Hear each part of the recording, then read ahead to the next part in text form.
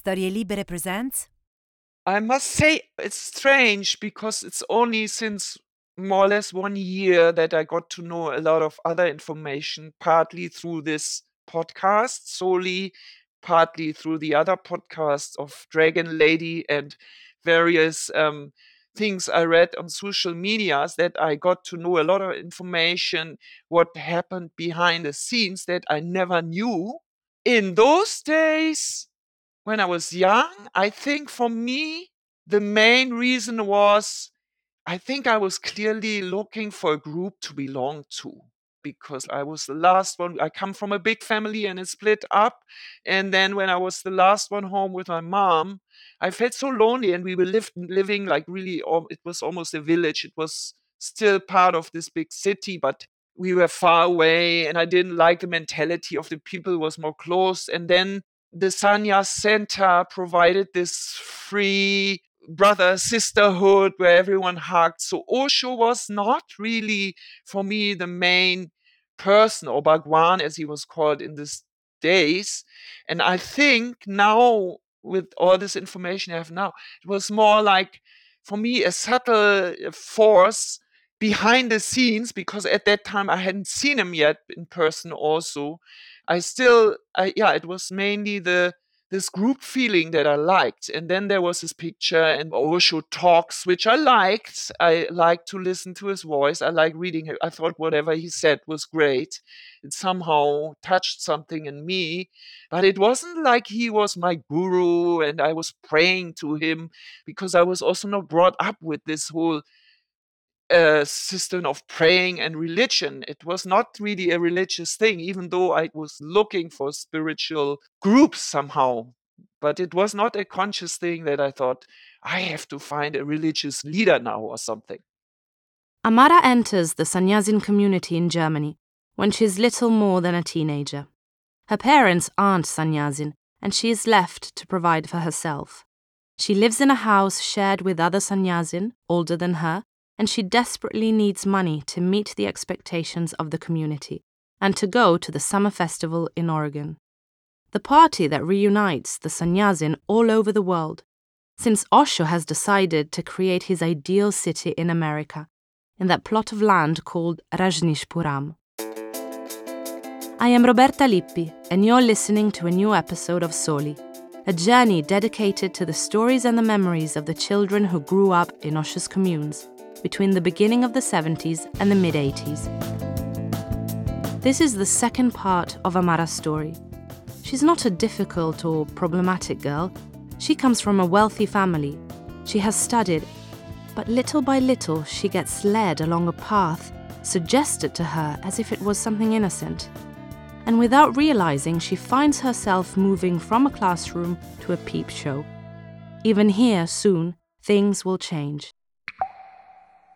So I continued working in the peep shows when I was 18, and slowly and gradually actually do full-on prostitution in these peep shows, like dancing, and men would call me and can you come to the solo box? And you would open a window and you would give them a so-called hand job maybe, or a blow job. But it was also possible to do full-on sex, which paid the best, of course. And I did that. And it was not yet the time where the press would talk about AIDS. Sometimes colleagues in the peep show, the girls, showed me how to do it like this and what the prices were, this and that.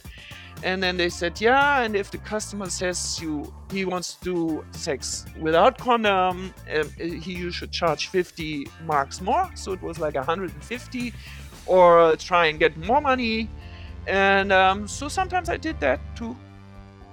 So if I think about it now, it's just like so crazy and so unhealthy that sometimes if I really feel it, it can make me cry, because it's just not good.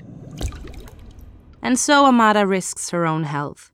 AIDS wasn't known at the time. It would make its appearance soon, but certainly several venereal diseases from which one would have to defend herself were around.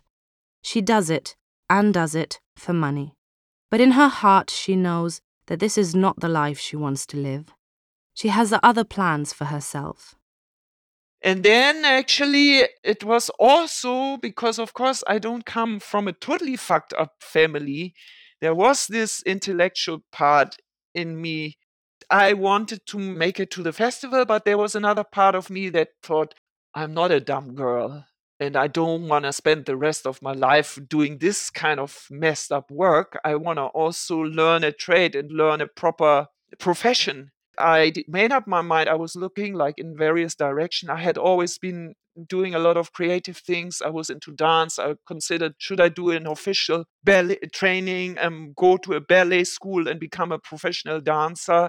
And then I had always been very good at languages, and I decided I'm going to be a foreign language correspondent. So when I was 18, I did this strange work, but I also enrolled in an official training to be a foreign language correspondent. And it was like a business school. I'm doing business correspondence in English, French, and Spanish, doing typing and so on. And I went to that school. And from the summer of 83, I think I was doing my school during the daytime, 5 days a week, and maybe 3 times a week I was working in the peep shows at night or in the weekend.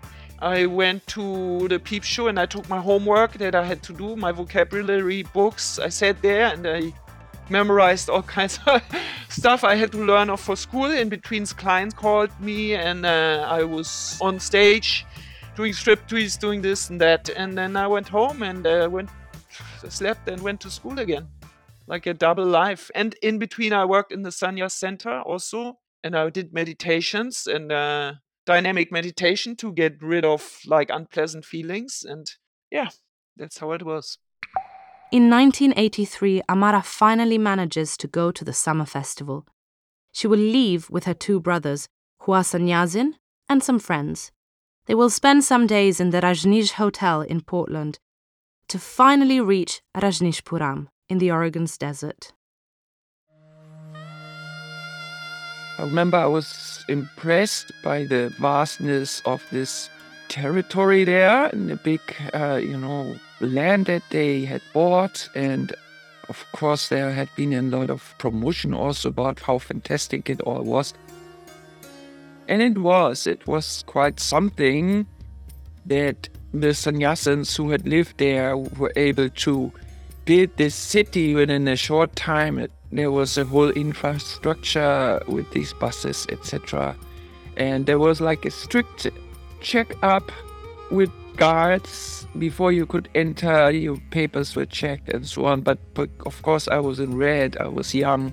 They were not suspicious. I remember I went there the year after in 1984 as well. And I think it was then that there were more arms, more guns, more security, and that Bhagwan was also always escorted by 2 men with machine guns or women. They had this police force. It's the time when the Sannyasin begin to have issues in America. The hotel where Amara stays is the same where a bomb will be placed. Still today, we don't know why or by who. Perhaps a device conceived by the community itself, a community that feels persecuted and that wants to have hard evidence. What until then seemed like a strange group of hippies begin to show itself as a criminal organization. Maybe this is the reason why, when Amara goes to the second festival, it's Sheila herself welcoming her.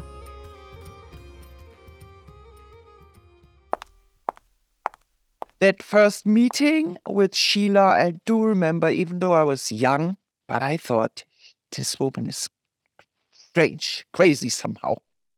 I do remember that. It's not because of everything I heard about her after, or the negative stuff you heard about her, that she'd been in prison. But I remember that I found it strange how she talked very aggressively, very hyper, very like, we're gonna, if anybody comes to you, we're gonna show them who we are. Like, not nice. So, but I thought being there was great because also, of course, everyone had told me how great it was. And I did workshops. I had worked so hard to be there, and I wanted to spend the money on group therapy because from when I started with Sanya's, very soon I thought I want to be one of these therapists who were like, after Osho, they were also like stars. It was amazing. So I did enjoy workshops in between, of course, every day going to this so-called drive-by where Bhagwan would come with his Rolls Royces and escorted by, people patrolling him and protecting him. And there was like helicopters flying also, it's just was such a crazy thing. I do remember sitting there in silence because in this time he didn't speak, and and it was really like a vibrating silence, beautiful. Before there was music, and there was like, yeah, it was very special. And it was then, a party in the evening and beautiful food, and for thousands of people it was really like a logistic big thing that people organized there, and they did it very well. Without a doubt, the people at the head of the community had great organizational skills. We've seen it in Diksha's accounts. And the money the Sannyasin gave to the community was needed to keep this enormous structure going. It had become a proper city. It's 1984. Amara has been a prostitute for a few years when suddenly the news that obsesses Osho reaches all the Sannyasin community of the world. AIDS is spreading and people need to be careful. I stopped in 1984 because then it was a very clear message from Bhagwan Osho that AIDS is going to hit the world and it's going to be very dangerous. And I stopped then from one day to next to work to do full-on prostitution. But I actually later on still continued to work in peep shows and just do dance or do topless dance, do other stuff that's also not very good for anybody. In her head, Amara wants to finally put into practice what she has learnt in her course as a correspondent, and finally put to one side that absurd life. Yet, there's something she hasn't taken into account. But that wasn't all that easy. But looking back, I can see that it had become an addiction because the money in the red light world was so-called very easy money. Of course, it had a big price, but it was quick money. And there was a lot of money you could earn. There was days when I was 18 that I had something like what now would be 500 euros in one day, having had a few clients. And, then if you start to do secretarial work as someone who just started it with no experience, the payment was peanuts. It was very little. So I made a few tries to work and do a lead a straight life. But then, there was always the pull of wanting to go and be in India again. And there was other people I knew other women who asked me, hey, I'm working in this peep show and they still need girls. Don't you want to come? And then I had made the effort of doing a normal secretarial job, but I didn't last very long. So it was like quite a few years of struggling and trying to leave this world behind, but it wasn't so easy because if you have friends in the sannyas scene and you don't know yet how to function work-wise in the normal world, you have to first establish a way of working and some knowledge and some experience, and I didn't have it yet. And the experience I had was working in these terrible places. So yeah, it took me, after altogether, I was involved in this world for 8 years until I was 25. And then I met a guy actually in a peep show and we fell in love. And then we moved and lived together, and I was making an effort to drop this whole work scene and looked for a normal, straight job in a temping agency for secretaries. And then another friend of mine called and said, "Hey, why don't you come and work here?" And I was telling my boyfriend, and he said, Are you crazy? You're my girlfriend now. I know I met you in one of these places, but if you're my girlfriend, I don't want you to do this." And it was really puzzling me. I found it hard. I thought, why does this boyfriend of mine want to tell me what to do? And it was the first time a male figure in my life was telling me that this was not okay, because I had a boyfriend for a while. He was working in the red light scene himself as a doorman and so on. So there had never been an important male person in my life who said, "Wait a minute, you're not doing this. It's not good for you, and I don't want you to do this." So this was the first time, and he made me choose. He said, "Either you want to stay with me and be my partner, my girlfriend, and then you drop this shitty work, or you do what you want to do, but I can't be with you." And I'm very thankful for this ex-boyfriend of mine that he put me under pressure, because then I chose to stay with him and never do this work again. But yeah, it had been 8 years of on and off working in the red light scene, also doing normal work and then back again, and not and thinking in between, why am I stuck there? I'm not a stupid woman. I'm intelligent. I speak various languages. I learned a trade, but still I'm going back there. And I was, kind of putting myself down, sometimes sitting in these horrible places, thinking, why can't I get out of here? So it was really not so easy. Over the years, Amara will often question that time of her life and what she has left on her body, wounds more or less visible. I try to talk about it all with a distant view. I've spoken about it lately with quite a lot of people. I've also, for this particular reason, I found a good therapist, but it's all pretty hardcore. Thinking about especially that I was 17, I had never had some dates with guys, but I had never had a loving relationship, I had never really had loving sexual experiences. And then I came into the sannyas world, and it was like so normal because money was to be made, that so many women did it and friends of mine did it, that I wanted so much to go to America that I decided, okay, it's not so bad. I can do it. And it's actually so strange. And so, I don't know, I still have difficulties. I started to do qigong, and there's these exercises where you should breathe into your belly and be aware of your abdominal parts. And I can still feel that I can't. I have difficulty to really feel there, because, of course, being so young and that having that as one of your first sexual experiences, to be in these fucked up places and meeting all kinds of men who you don't know, and there were many of them, it's very disturbing. It must have disturbed me completely, but I pushed it all aside. And it's only really entering my consciousness, and only now, after 40 years, maybe also because it's exactly 40 years ago that I did this. So yeah, it's pretty disturbing.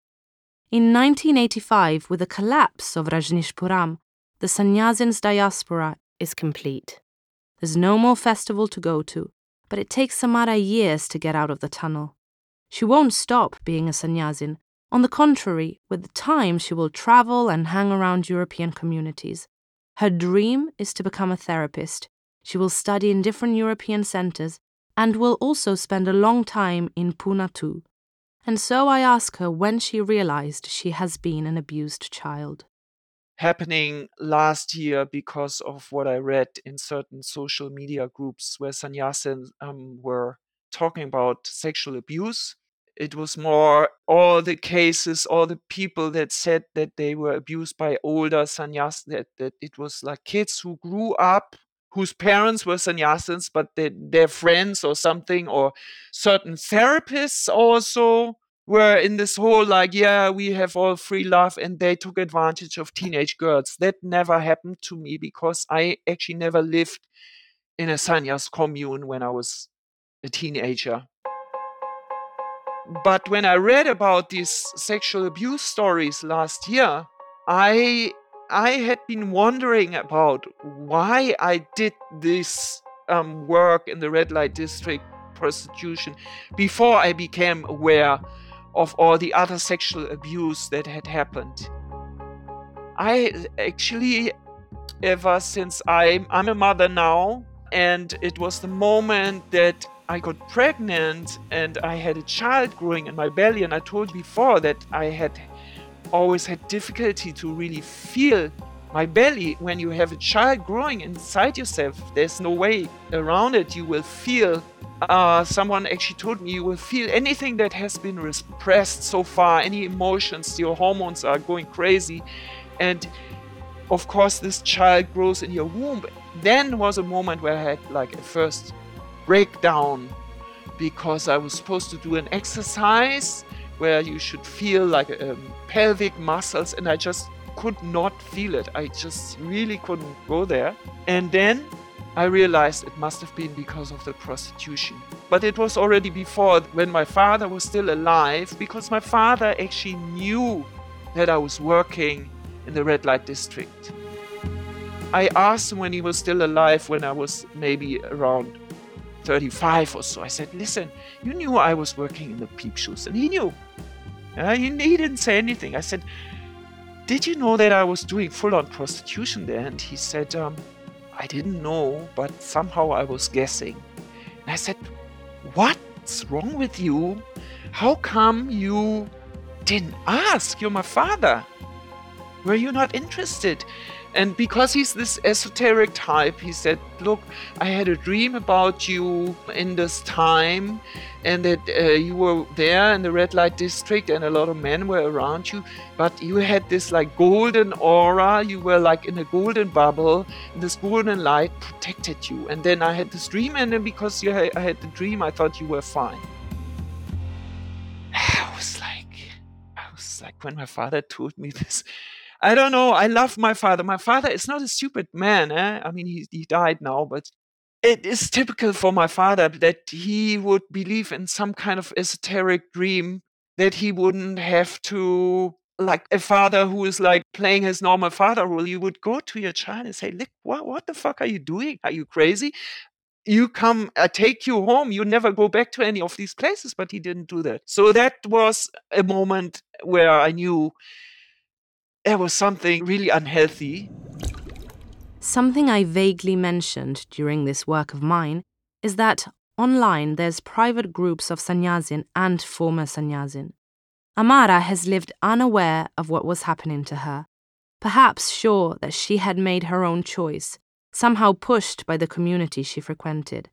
But as she says, last year she started getting in touch with different stories. She has listened to Soli and has listened to Diksha, the dragon lady. And suddenly she had a eureka moment, this time real. She decides to write her story in the private sannyasin groups. She calls it My Statement.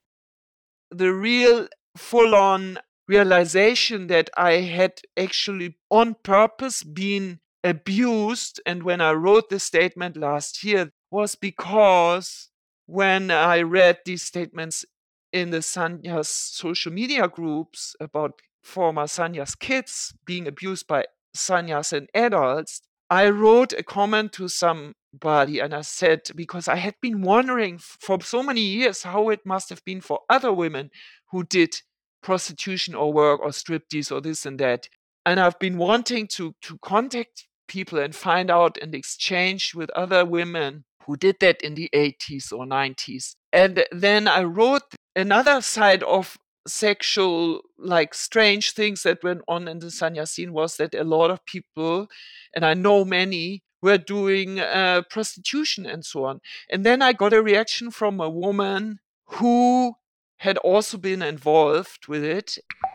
She told me that she was what we call Pune 1, so it must have been at the end of the 70s, that she had a friend who was one of those women who went to Bombay regularly. And she knew this woman, and somebody in the sannyas ashram from the official ashram in Pune in the office said to women when they were desperate and they didn't have money for the ticket home or money for the ticket to stay in Pune, or to sustain themselves in Pune, that these women, when they came crying to the office, the front desk they called it, they were told, like, behind closed doors, like, look, there's so and so, she knows someone who knows that you can make a lot of money when you go to Bombay sometimes and do only if so this was not that there was a business card hanging there in the sannyas front office in Pune that go and contact so and so if you want to do prostitution.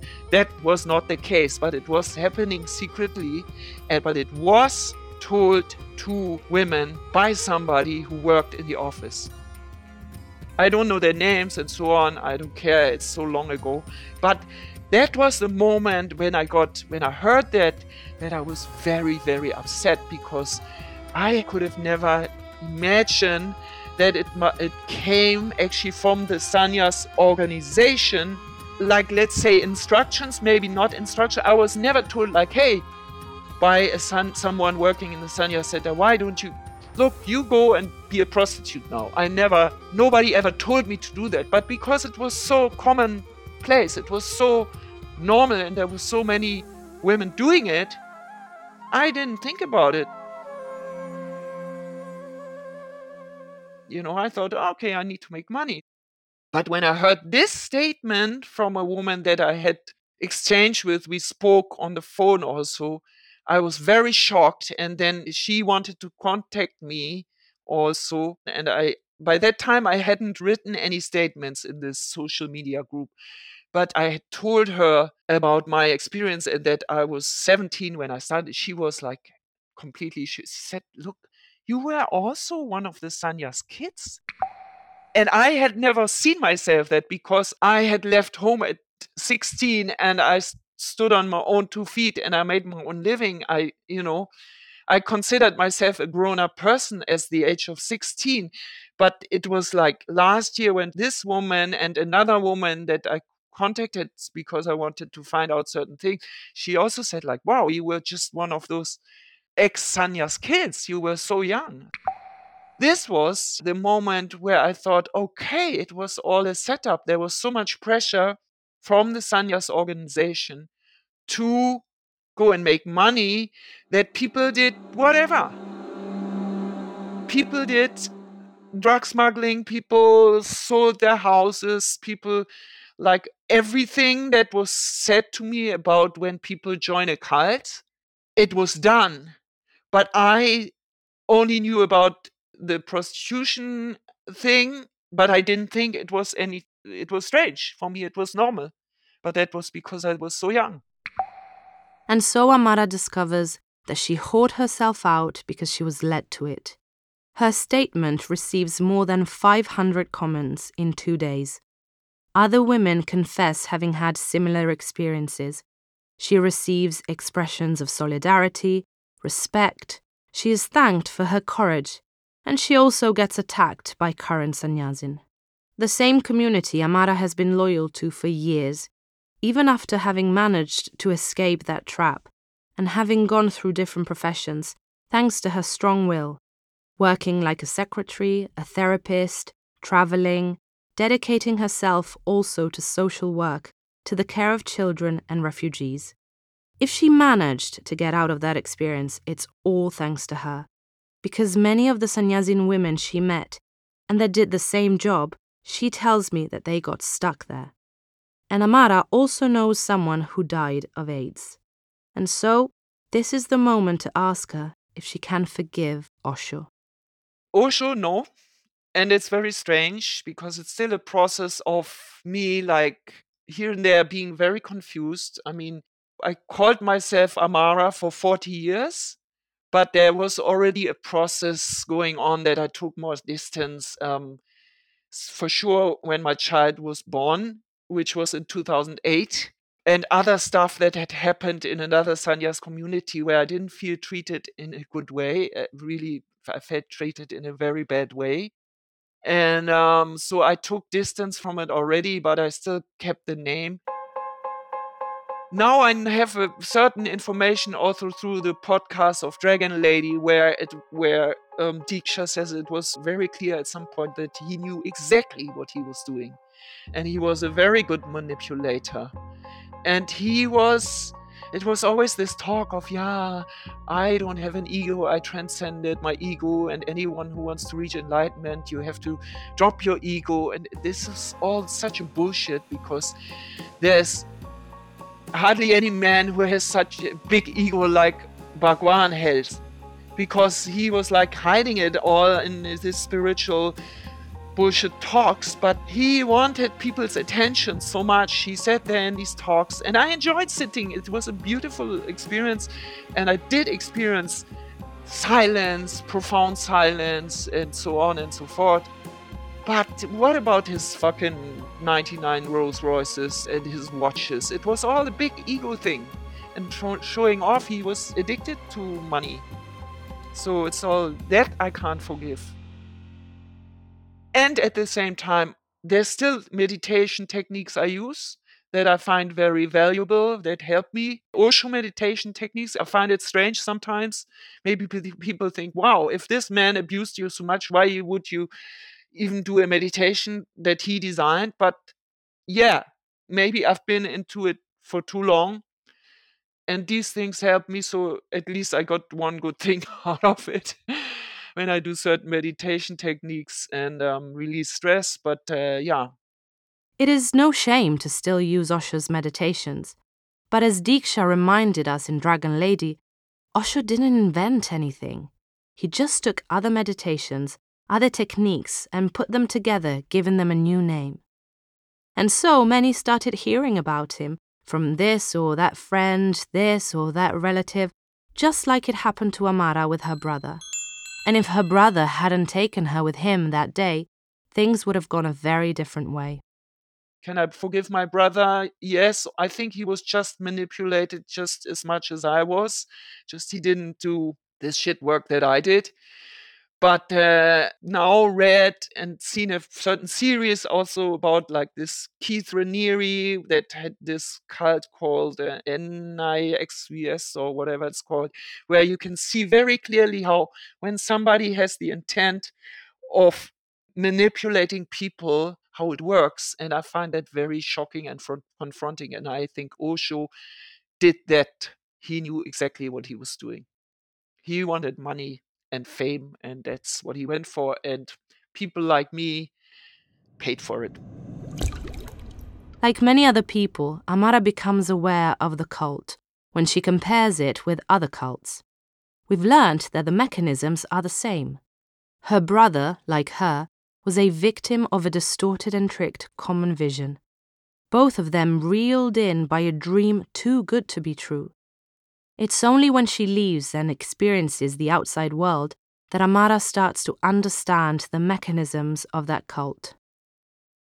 It was a gradual progress, but I'm just realizing that the first time I realized that I might have been in a really abusive situation was in 2005, when I had lost a child, and at that time I was also involved in that therapy institute where I've trained to become a therapist.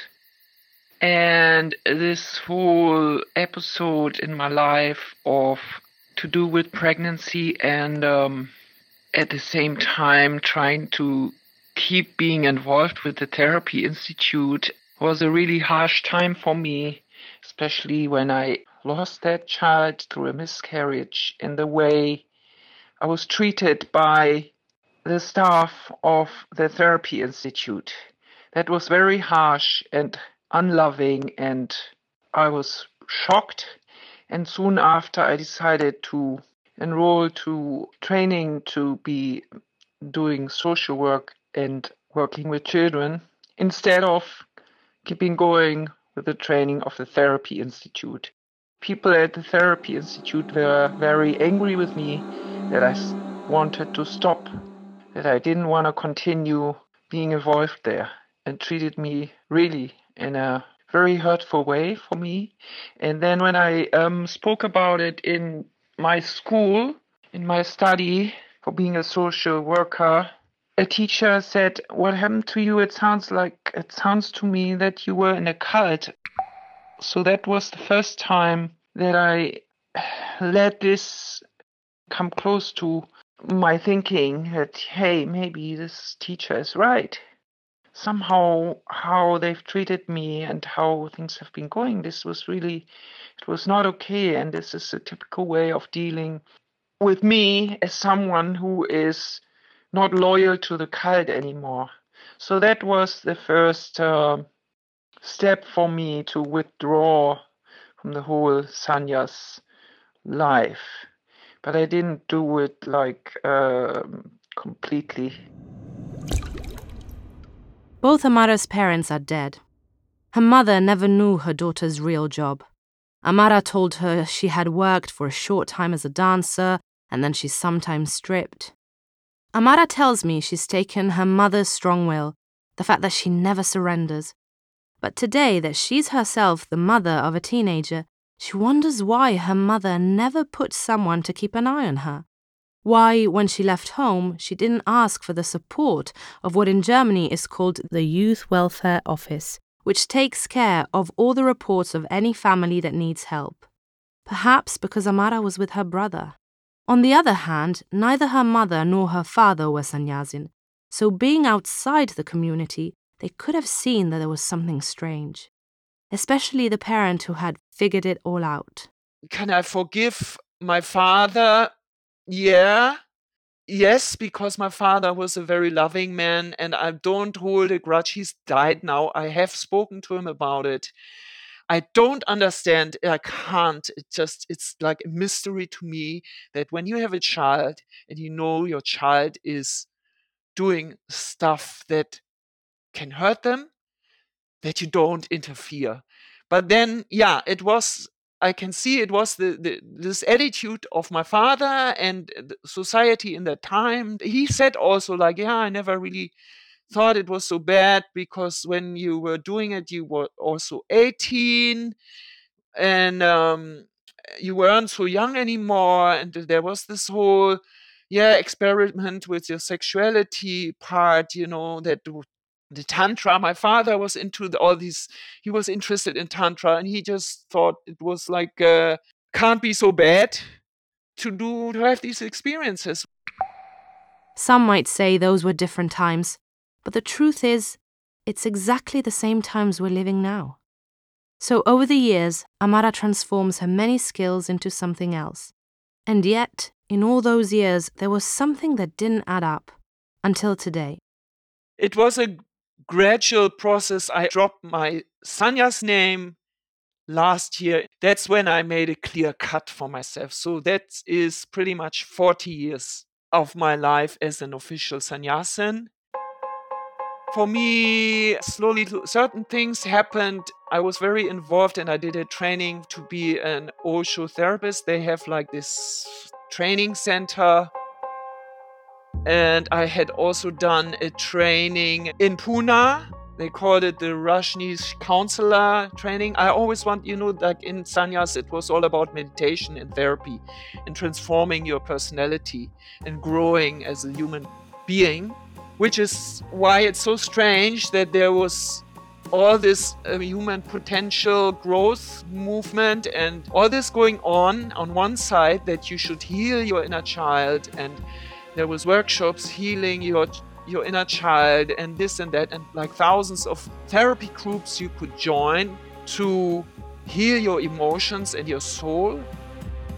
And at the same time, there was like strange things like a lot of women doing prostitution, or everything that happened in Rajneeshpuram and the collapse of the ranch and criminal acts. So it's all happened together, but especially considering the growing and the workshops, the emotional growth, I can tell you one example. For instance, there was, I had signed up for this course called the Rajneesh Counselor course that it took 3 months and it cost a lot of money. It was in Pune too. So it was like in 1988, 89 that I did it. And so I was earning most of the money with striptease. I didn't do prostitution, but I was doing striptease shows, live shows. And then the course started. The first day we got together in this therapy group, and these famous sannyasin therapists led the course. And they asked, like, so tell us, how did you make your money to pay for this course? Because I don't know, it was like 5,000 euros this course or something like that. So we were saying, all the participants, and some were, psychologists, and some were so on. I said, yeah, I did striptease. And they were like, oh, okay, interesting. And lately I've been wondering also, like, I was at the time 22, 23 years old, and I did this fucked up work. I mean, okay, I didn't do prostitution anymore, but it was striptease, which, if you want to work with people and become a therapist, and you earn your money to pay for the fees for this course, that doesn't go together. So there was already in the last 20 years or so that I started to have doubts and think, like, that was strange. So maybe from my mid-30s, but I was still fully involved until 2005. Let's say, because I was doing all these trainings. And then certain stuff happened there where I felt this is so not on. And then I just slowly withdrew. And then my child was born, and I moved back to Germany. I had been living abroad, and then I moved back to Germany with my 1-year-old son, and I thought, oh, I don't think I want to present myself when he goes to school and I have this sannyas name and people will talk about and ask questions. So I slowly withdrew. Plus I didn't, I was a single mom with a small child, not much money at the time. I didn't have time and possibility to go to any sannyas meetings. So it was a process of, let's say, from the moment when my child was born that I slowly withdrew. But for sure, I made a cut last year when I heard and read all these stories and listened to the podcast, where I thought, like, no, that's it for me. Today, Amara is back to being Sabine, but it hasn't been a short journey. She also wants to say something to who is listening to her. Be aware if there's a person that says they know it all and they can, of course, if you go and do therapy, it's one thing. And if it's like an official approved therapist that has his licenses, then that's a good thing. But people who are not officially trained, I think you should be careful what you let yourself in for. And especially if there's like a kind of like leading person. I've seen a few documentaries now, and it's always the same. Like, if there's somebody who is being portrayed as the guy who knows it all or the woman who knows it all, it's dodgy usually. But then I also know that their ways are often so manipulative. They can conceal themselves so well and put up this mask of, I'm only helping you. And if you join this workshop or you do this process, and it will really help your growth, then it's a dodgy thing. It can happen to anybody. But yeah, be aware. After our conversation, Sabine sent me a voice message, which is a sort of call to arms. Because thinking about the women who replied to her confession, what she wants is for this to not fall on deaf ears. If there's still other girls, other boys who had to keep all of this inside for all these years, well, there isn't a right time to free oneself. Also because one is never free from a trauma. But certainly the moment has come for their voices to be heard, and heard, and heard, and for someone to take responsibility of what happened to their hearts and bodies. I leave you with Sabine's message.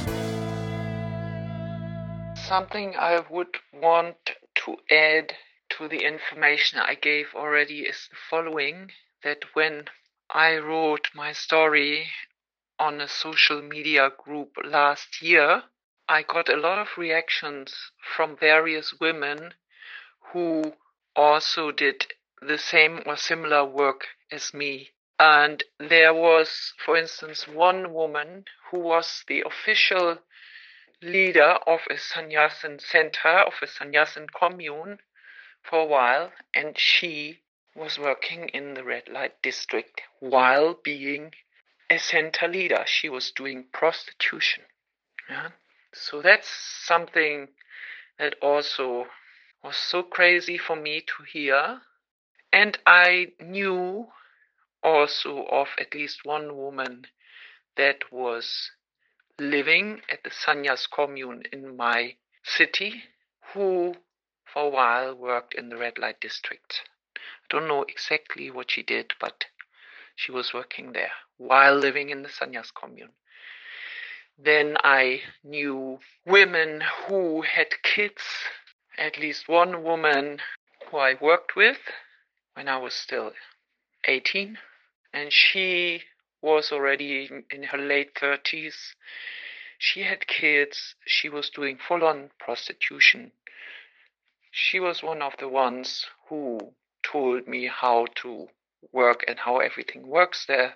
And she was with a partner, a Sannyasin man who had a teenage daughter. And I know that teenage daughter later, I don't know what she did when she was a teenager, but later when she was about 18, 19, she was also doing red light district work. So this whole thing, since I have had all this information last year, what I suspected in the years before was proven to me by all the reactions of the other women to my story that I wrote. And but there were hardly any women reacting who were as young as I was. There was one other woman who said that she started full-on prostitution when she was 19. She was earning all her money to go to the ranch. She lived at the ranch, and they had a workers program for sannyasins. They had to pay to be working at the ranch. I remember that from my city, that I had friends who wanted so desperately to be close to the master, and they had this workers program, and you had to actually pay quite a lot of money. I think it was like around $300 at the time, and the dollar was high in that time. You had to pay to be a worker. So not only did you work for free, no, you were paying to work in America. So all this is crazy, and I had this woman who was earning her money with prostitution to pay for being able to go to Rajneeshpuram and work there, so she can pay for working there. All this is so crazy. Another thing that shocked me was when I was young and working in one of these places, I saw a porno movie that was played in one of those clubs, and there was a sannyasin woman that I knew. She acted in this porno movie, and I know of more people, more sannyas women that I know personally also, who were doing porno movies. And all of these ways of making money and all of this in the so-called, yeah, we are so free and we liberate our sexuality is just so fucked up. And when I heard in one of the episodes of Soli about one ex-sannyas kids who said most of our sannyas kids became creative people. We were film writers and artists, but some really also got lost, got into drugs. We heard about that on Soli, and some started doing prostitution as early as at the age of 14. They went to Japan and made lots of money. So I'm very interested. Maybe that'll cause some reaction that I am talking about all that, because it looks like I was one of the few who did that work when I was under 18, but Now I heard in the podcast that there's others who are even younger. And that's very shocking to me. And if all of this is in the name of spiritual growth, I don't know what's wrong. I don't know what was wrong with this movement, but something was completely wrong. I am Roberta Lippi, and this is Soli. You can listen to my podcasts, Dragon Lady and Love Bombing, on storielibere.fm and wherever you listen to podcasts. The international voice of Roberta Lippi is Cecilia Gragnani. Storie Libere Production by Gianandrea Cerone and Rossana De Michele. Post and sound design Era Zero.